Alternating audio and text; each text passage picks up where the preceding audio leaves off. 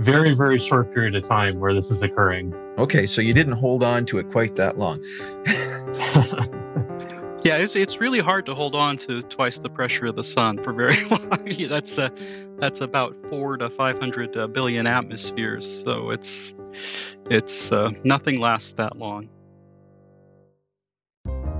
The Rational View is a weekly series hosted by me, Dr. Alan Scott, providing a rational, evidence-based perspective on important societal issues. Produced by Soapbox Media. Hello and welcome to another episode of The Rational View. In this episode, I'm going to start a new series to explore another interesting scientific topic that has recently made a big splash in the media: nuclear fusion. For decades, the promise of nuclear fusion has been held out by scientists as the ultimate in clean energy sources. The same energy as the sun, with no transuranic radioactive waste stream, just fusing hydrogen protons together to make helium and boundless energy. The problem is that it's very difficult to simulate the conditions of the core of the sun on the surface of the Earth. And this is what's been hindering scientists for so long. Even in the core of the sun, where temperatures are measured in millions of degrees and the pressure is higher than anywhere in the solar system, fusion is not a fast or efficient process. I mean, I guess that's good for us. If it were efficient and fast, the sun would just rapidly burn out in a huge supernova and we'd all be dead. As it is, the sun will happily burn hydrogen for about 10 billion years before it starts running short. So a random proton in the surface or in the core of the sun is going to happily bounce around at millions of degrees and high pressure for billions of years before it ever takes part in a fusion reaction. It's this challenge that researchers on Earth are faced with to make efficient fusion energy in a room temperature lab for the past 50 years without much success. So today I'm going to be interviewing a team of researchers who are working on trying to crack this problem to find out just how close we are to practical fusion. If you like what you're hearing, please press like on your podcast app. Show me what you like. Give me your comments. Love to hear from you. Come chat with me on our Facebook group, The Rational View. Omar Hurricane is a distinguished member of the technical staff at Lawrence Livermore National Laboratories. Omar received a PhD in physics from UCLA in 1994, staying on as a postdoc until 98. Omar is a designer at Lawrence Livermore National Labs working on topics of stockpile stewardship and high energy density physics. He became the chief scientist for the Inertial Confinement Fusion Program. In 2009, Omar was awarded the U.S. Department of Energy Ernest Orlando Lawrence Award for National Security and Non-Proliferation. Omar became a fellow of the American Physical Society Division of Plasma Physics in 2016, and in 2021 was awarded the Edward Teller Award and medal from the American Nuclear Society for leading efforts to obtain fuel gain, alpha heating, and a burning plasma in the laboratory. Omar, welcome to The Rational View. Thank you for inviting me. Omar, can you tell us briefly about your role in the nuclear fusion experiments at LNL? Well, so I'm technically chief scientist for the program, but my particular role in the case of the experiments from the recent publications is that I developed the concept that we're following, which we call the hybrid concept, several years ago as a tactic or strategy to attempt to get us to ignition, along with my colleagues, Debbie Callahan, who's not on the call today, Alex Zylstra, who is on our call today, who's the lead experimentalist, and Annie Kreitzer, who is the lead designer for the experiments, along with a large team of people who work in the Inertial Confinement Fusion Program at Livermore and on the National Ignition Facility. Okay. Dr. Alex Zylstra, will go to you now, received his bachelor's degree from Pomona College in 2009 and his PhD in plasma physics from MIT in 2015. From there, he joined the Los Alamos National Laboratory as a Raines Distinguished Postdoctoral Fellow, working on developing novel inertial fusion concepts. He joined LLNL in 2018 as the experimental lead for the Hybrid E campaign, which subsequently produced the first laboratory burning and ignited plasmas. Alex, welcome to The Rational View. Thanks. Happy to be here, Al. Can you tell me a little bit about your role in the nuclear fusion work? Yeah, so Omar and I are both, like you said, on the scientific or physics side of the team. It's, of course, very multidisciplinary, many teams working together. And so within that physics team, then I was responsible for leading the experiments that developed this particular design that we're talking about that produced the record shot last August. So that basically is a series of experiments we conducted over the past 4 years or so to get to where we are. So just to get a framing for this, how big is the group that's working on this experiment? And this is called the Hybrid E concept that's currently going on. Is this the main work that's being done there? Yeah, so Hybrid E, it's, well, first of all, we have to apologize for the jargon. It's basically an internal name that now we use talking to you. That's basically one kind of particular what we call design. So a concept for a target, laser pulse, and so on. Of course, we've gone through many of those over the years. We can talk through the whole history. And so the development of that particular concept was a kind of a core group of people. But then to actually execute the experiments on the facility is a much larger group of people. And the whole community is well over 1,000, as you can see on the recent publication that our team put out is, I think, 1,200 people or something. Omar probably remembers. 1,351. There you go.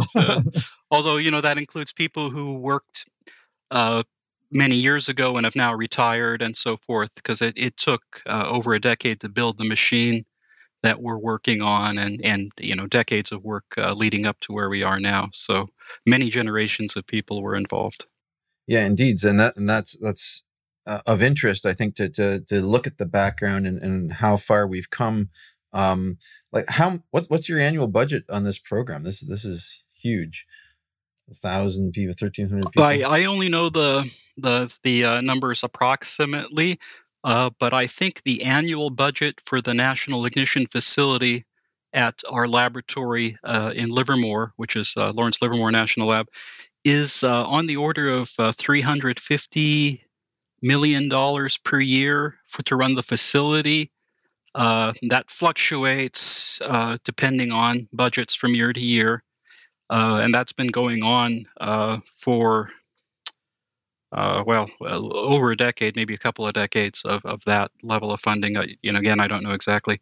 And then the ICF program, and ICF stands for Inertial Confinement Fusion, which is the scientific program that Alex and I and our colleagues belong to. I think the budget for that is on the order of $60 million a year, roughly speaking. So it's a fair chunk of change. Yeah, wow. So Alex, could you tell me a little bit about your group's approach to achieve nuclear fusion? How does your system work, and how long have you been at it?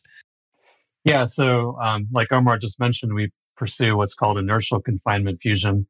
There's actually a number of ways that people go about that. At Livermore, the approach that we pursue uses lasers as a driver. So basically, inertial fusion, one way to think about it, if I back up for a second, for fusion, we need to get the fuel to have a high product of the pressure and something we call the energy confinement time, which is sort of how long it sits around hot. And so inertial fusion, we go to very high pressures, higher than the center of the sun for our approach, and very short times. And so the way that we do that is you have to use a very energetic driver. In our case, that's a laser. So the National Ignition Facility is it's the largest laser facility in the world. Physically, it's about 3 football fields. Most of that is just the laser itself. And all of that laser energy, we concentrate onto a small target. It's about a centimeter in size, the total target. The first part of the process is that the lasers go into what we call a hologram, which essentially converts them into X-rays. And those X-rays are then used to heat and compress a capsule that actually contains the fuel. And so that the compression of the fuel inside that capsule puts it at those extreme conditions. Again, higher pressures and temperatures than the center of the sun. Wow. So you're turning laser light into X-rays with this whole room. Why do you need to use X-rays? What's the advantage of, it's photons? That's a great question. And like Omar mentioned, people have been talking and debating that for decades, literally decades. Basically, there's pros and cons to each approach. So there are people that pursue what we call direct drive, where you use the lasers to directly illuminate the capsule containing the fuel. And basically, the advantages of X-rays are in as we try to compress the fuel, there's a number of hydrodynamic processes that can mix up material, and so the X-ray drive is a little bit better for that process. Omar actually could probably explain that even better than I can. Yeah, well, it's the laser energy basically when it hits a material, it can ionize it. And when the material ionizes, electrons are liberated, and that can generate pressure, and it also tends to generate X-rays. So our chosen approach of indirect drive, you shoot the lasers into this metal can, which is the Hall ROM, and it converts the laser energy into X-rays, and that creates a smooth bath of radiation around the outside of the capsule. The X-rays penetrate into the surface of the capsule just a bit and cause the outer surface to explode. And that generates a very high pressure on the order of 1 to 200 million atmospheres of pressure that accelerates it to very high velocities. And I'm talking about velocities on the order of 300 to 400 kilometers per second, which is about 20 times faster than the fastest projectiles that you might be able to fire out of, high performance rifles and things that we have here on Earth. That accelerates that shell of material inwards upon itself, and it's basically a spherical configuration that we're illuminating from the outside, and that causes the fusion fuel that's inside that capsule to get squeezed up to very high densities and very high pressures, like Alex was just mentioning. At some point, as this spherical configuration is coming inwards upon itself, that's called an implosion. It runs out of a place to go, because it's all centrally directed. And when it runs out of a place to go, the kinetic energy that it acquired as it's screaming inwards at high velocity turns into internal energy. And that's where we get the pressures and temperatures. And for a moment, you get these pressures that are more than twice the pressure at the center of the sun. The fusion reactions become very copious, and they start to create more heating internally than we put in externally. And that overcomes all the losses that Mother Nature throws at that plasma to try to cool it off. And that causes an exponential or very rapid increase in temperature for a brief moment. And then the thing just blows itself apart. And in our case, we've been working at this for years. We finally got to a state where the heating inside that plasma that we can hold on to momentarily far exceeds all of the losses that tend to take the heat away, and that particular state is called ignition, and so that's what we've done recently. That's the paper that you recently published, and it's got a lot of media attention. The first attainment of ignition in nuclear fusion, effectively. Is this in any nuclear fusion process on Earth the first attainment of what you call ignition, or is that even a thing that happens? It's the first attainment in the laboratory. Right. It's the first attainment, a controlled way in a laboratory, yes. So, and that's exciting because a lot of people have been working in this for like many decades across the planet. So when your fuel is giving you back more energy than you're putting into the fuel, you now have ignition. And this is the first time it's happened in a controlled fusion reaction. So is this something that the tokamak people, the ITAR people are also trying to do, and they've yet to succeed in that? Is that the correct understanding? Yeah. There are a variety of different ways to get towards ignition using different fusion devices, and magnetic fusion is one approach. Again, that people have been working on for several decades, and they're making steady progress. Just as much as we are. But in this case, we are the first ones to get to this condition that we call the Lawson condition, where that heat balance is finally kind of going in the favor of giving one ignition. So I don't think they're far behind, though. What did you guys have to do? What was the breakthrough that achieved ignition? What technical wizardry did you guys apply to make this happen? If we go back, we've been trying to do this for many years, and what happens when you try to generate these high pressures and temperatures and try to hold on to it for a certain amount of time, Mother Nature doesn't really like putting a lot of energy in a small volume, so she throws physical processes at you that try to cool the plasma off and try to smooth out gradients, and we call those physical processes instabilities. So a lot of what we've been doing over the last decade is trying to mitigate these instabilities through design changes. One of the other issues that we have in our particular technique is controlling the symmetry of that implosion to try to get an efficient conversion of the kinetic energy into internal energy, which doesn't happen if it's very asymmetric. So we've had to learn how to control the symmetry better.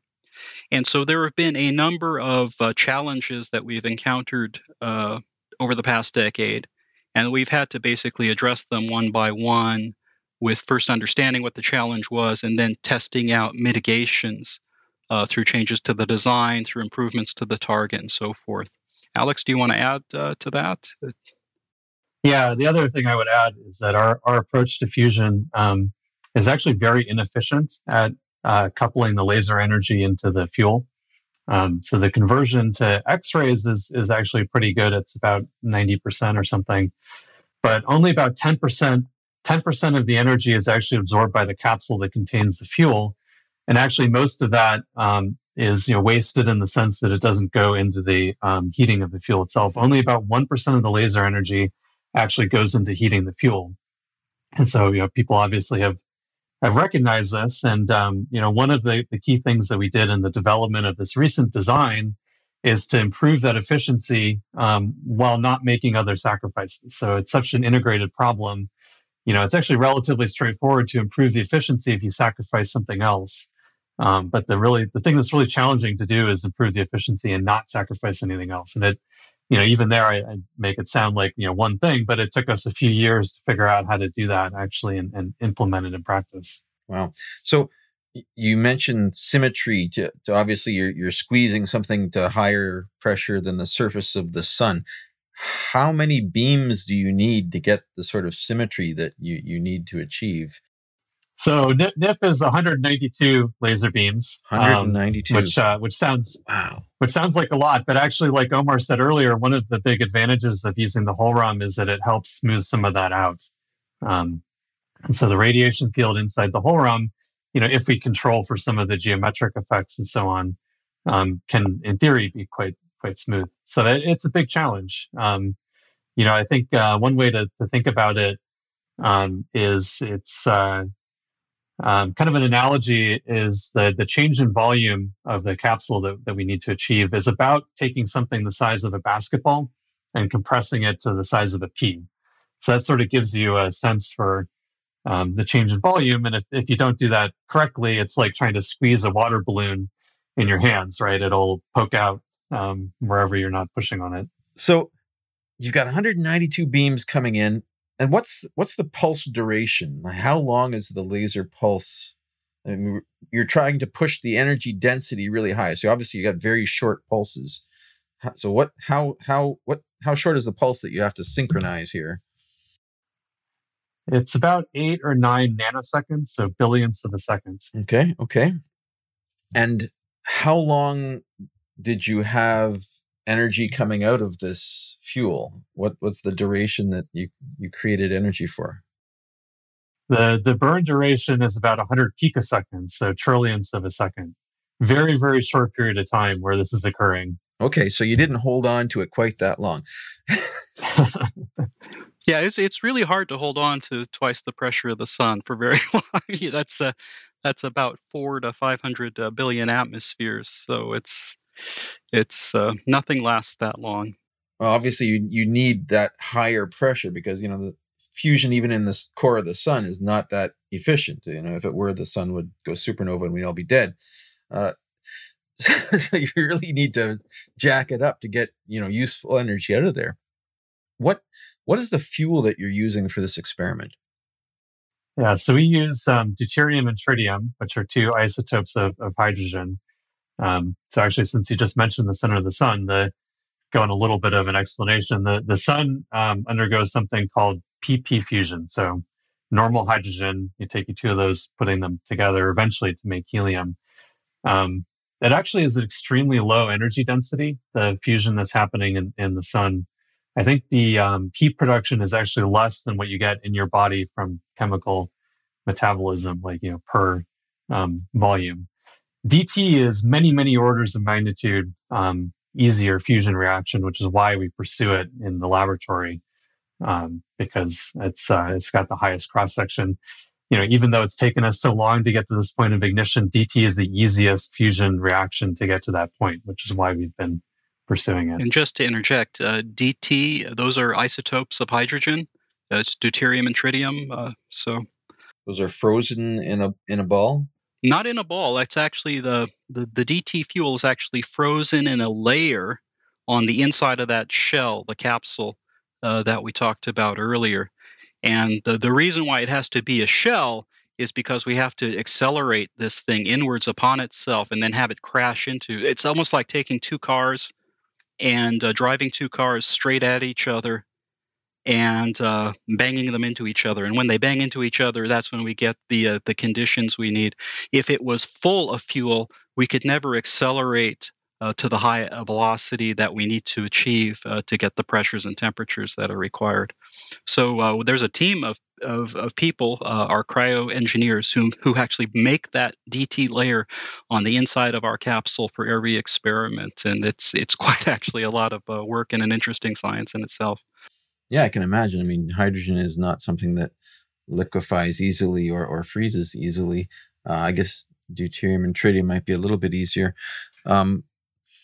So you've got this expensive whole room and a huge expensive laser, and you've achieved ignition now with this system.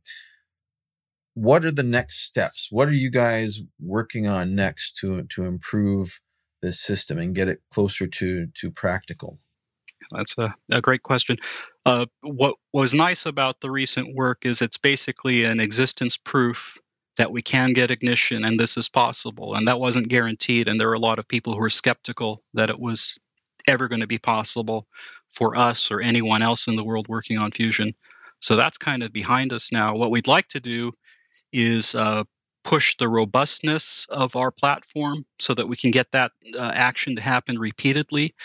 And we're learning what we need to do in order to accomplish that. And we'd like to push the performance of our fusion implosion to higher levels so we get more fusion yield out.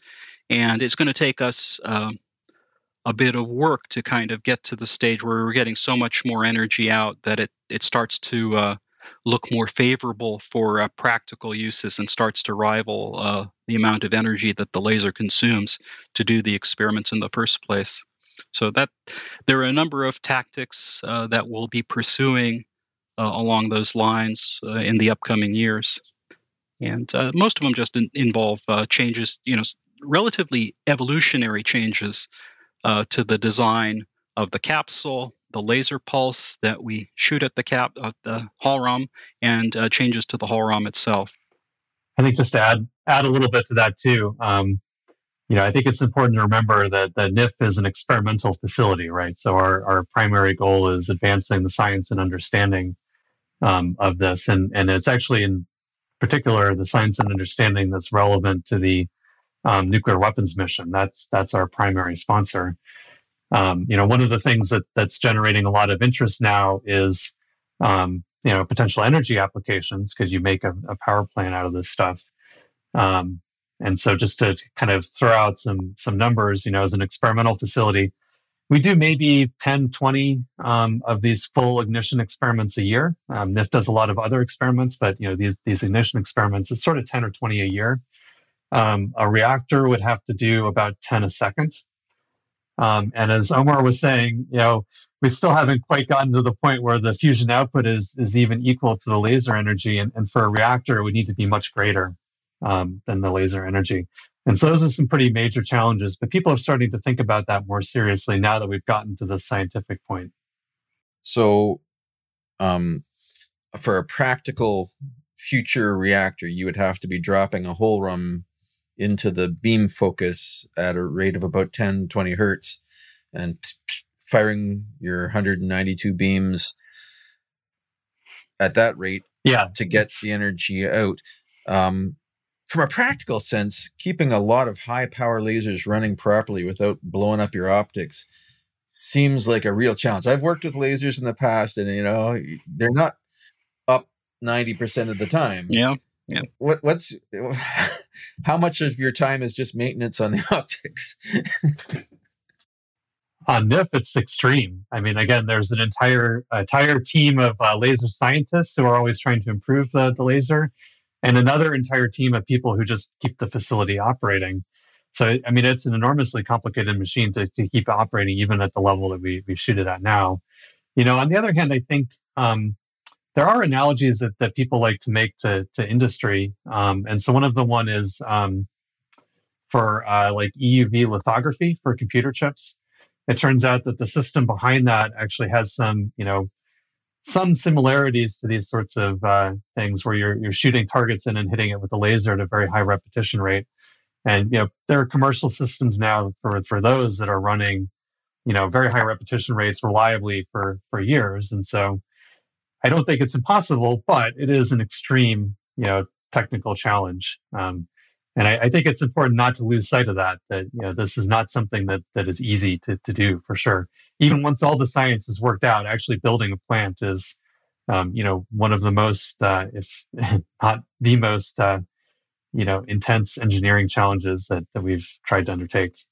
And just for reference, EUV lithography is extreme ultraviolet lithography. This is used to make all of the microchips in your computers. They fire ultraviolet lasers because the short wavelength, you can get really good focus on these photons, and you can get tiny features, so you can get billions of transistors onto a single chip. And so the lasers there are comparable in challenge to what you guys are working on, and it is a process that's been industrialized, maybe only at a couple places in the world, but it has happened, and it's worthwhile. And obviously, the goal at the end of this, if we can get practical fusion giving back energy, obviously the hope, I guess, is similar. Could you maybe just let's talk a little bit more about what a practical fusion reactor of the future might look like? Is it going to be essentially similar to other thermal energy plants that use water to capture heat and make steam and turn a turbine? Or is there a different way to capture the gamma rays that come out of this? Well, so most of the energy in the DT fusion reaction that Alex mentioned earlier, 80% of it comes out in the form of neutrons, 14 what we call MeV neutrons, and then 20% comes out in the form of alpha particles, which are helium nuclei. And our trick is we assemble the conditions such that we can stop those alpha particles inside the fusion region, and that's how we get it to heat itself up. But the neutrons don't stop very effectively. They leave, especially for our case where the plasma is very small. So those neutrons fly outwards in all directions. And the idea for energy production, which we're not directly involved with at the moment, is that you'd have a blanket at large radius of lithium salt. And that lithium salt will react with the neutrons that hit it. And that does two things. You give up some of the energy of those neutrons, which cause the lithium salt to heat. And lithium also tends to create tritium when neutrons hit it. And then that tritium can be fed back in to make more of the nuclear fuel that's needed for the the fusion reaction itself. So once that lithium salt gets heated, just like you were saying, you carry that heat to a heat exchanger. You then make water hot and make steam, and you drive a steam generator. So at that level, it is very similar to the way we get electricity out of pretty much any thermal source. Oh, that's interesting. But the lithium salt does make it a little more complicated, yeah. I think there's a lot of work being done in the fission community and the small modular reactors. On some people are looking at liquid salt coolant systems for fission reactions as well. So maybe the engineering would benefit from some synergy there. So very interesting to understand that. I didn't know that. That's cool to know. So you have you're being funded by the nuclear weapons. Is the goal of this work to actually look at the scientific aspects of nuclear weapons? Is that one of the goals of the work that's being done? That's correct. We're funded directly by what's called the National Nuclear Security Agency, and they are the agency responsible for what we call the stewardship of the nuclear weapons. And like Alex was saying, they're the ones who pay for us and for our bills and for the experimental facility. And it is our primary mission to better understand the physics that's relevant to nuclear weapons. This was the vision back in the 1990s when nuclear testing ended, was that how do we know whether future generations of stockpile stewards kind of know their business, and how do we validate the computer models that we use to assess our nuclear weapons performance in the absence of nuclear testing. So the idea is that the National Ignition Facility and a lot of the work we were doing becomes a surrogate for what used to be underground testing. And this is a way to basically kind of keep the competence level up of the people who are presently in charge of the nuclear deterrent. And, again, kind of assess our theoretical and computer modeling capabilities that we make decisions with.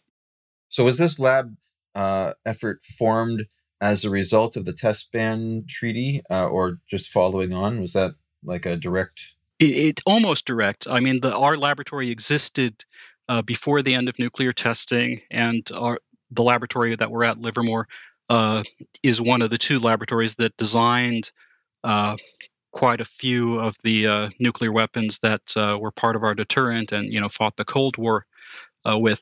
But the development of the National Ignition Facility itself was kind of a direct offshoot of realizing that you need some sort of experimental training ground and a way to assess the science in the absence of nuclear testing that used to happen at the Nevada test site. So NIF is pretty much a direct result of the end of nuclear testing.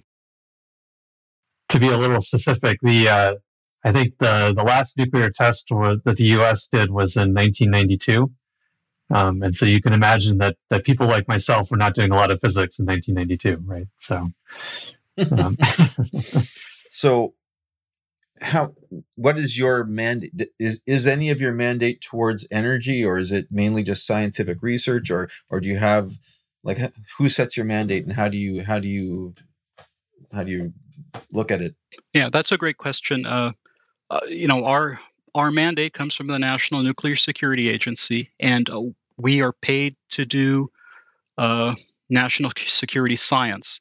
Now, pretty much all of us, like Alex and myself, who work on the National Ignition Facility, have interest in nuclear energy and fusion energy, but we are presently not paid to work on fusion energy. Now that we have achieved this step forward, it's starting to generate some interest in maybe funding us to do some more work that's directly related to fusion energy, but at the present moment, we're not. So there is actually an exercise underway now by another part of the Department of Energy that does have a fusion energy mission, where they're trying to review basically what the research needs would be for our type of fusion to try to put funding into pushing that forward. Both Alex and I were just on a review panel for that, which is interesting. Yeah. Nice. So that's a definite positive to get more work towards practical fusion energy. I'd like to understand a little bit about the relative strengths and weaknesses of the inertial confinement approach with respect to the tokamak approach, the magnetic confinement approach. Do you have like a pros and cons of one versus the other when you're looking towards practical fusion energy specifically? Yeah. So Alex mentioned earlier this parameter that's a product of pressure, time, and temperature, which we call it's related to something we call the Lawson criteria. So for inertial confinement fusion, which is what we have been talking about, we have to create these enormous pressures because the thing only lasts for a very short amount of time. Magnetic fusion, the pressures that they have to achieve are much more modest, but they have to hold it for a longer amount of time. So the product of pressure, temperature, and time is about the same. So for inertial confinement fusion, just like you mentioned earlier, it's very impulsive. You have to keep dropping the target in and shooting it, creating these conditions, having it blow up, and you repeat that over and over again. And that's how you might envision a practical fusion power plant. Magnetic fusion is almost steady state. It's basically you set up the plasma. They generally focus on these devices called tokamaks, which are these donut-shaped magnetic bottles. The pressures inside that plasma are not super high. They're less than 10 atmospheres. 1 to 10 atmospheres. The temperatures that they try to achieve are within a factor of 2 of what we're trying to achieve. But because the pressures are so low, they basically have to hold on to it for a very long amount of time. The challenge for trying to hold on to a plasma for a very long amount of time are again, these instabilities where Mother Nature is trying to take the hot plasma and trade places with the cold plasma and take plasma that's at high density and trade places where it's at low density. And it's been an enormous challenge to try to confine the plasma the way you want it to get the fusion reaction to really take off. So that, in a way, both sides of inertial confinement and magnetic fusion both have to deal with instabilities. It's just on much different time scales. But magnetic fusion is quasi-steady state, where ours is impulsive. ICF is impulsive. Alex, did you want to add anything to that, or? I would just say, as a general comment, I think anyone who's being honest with you ought to tell you that it's too early to say which is better or has better, easier engineering for a power plant. There's pros and cons, and we really just don't know. And I think, personally, I would say, sort of like when COVID started, right, and the government funded, several different approaches to make a vaccine because you don't know which one is going to be best in the end.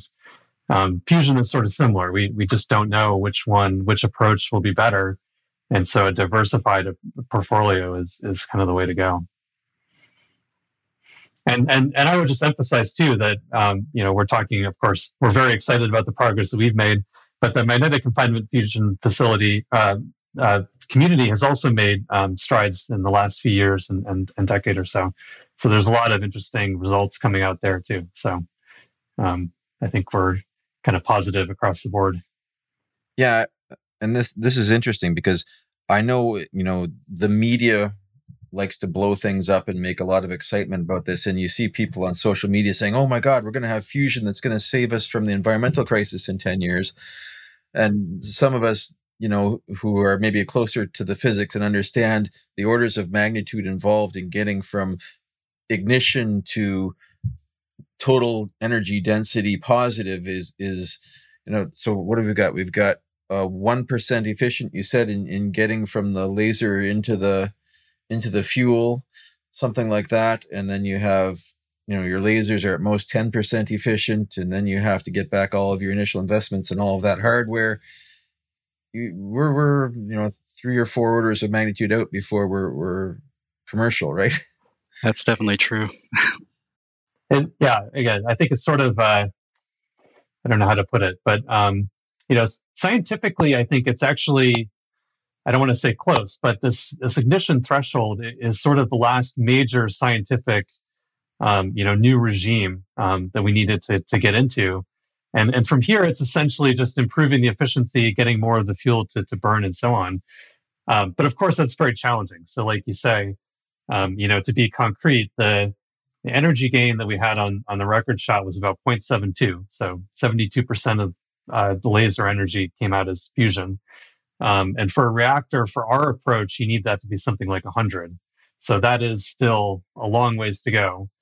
But, balancing that with the optimism of we have made a lot of scientific progress. I was just going to say, we are transitioning from like a science focused project to engineering at this point, because it's really just a matter of kind of making things better now.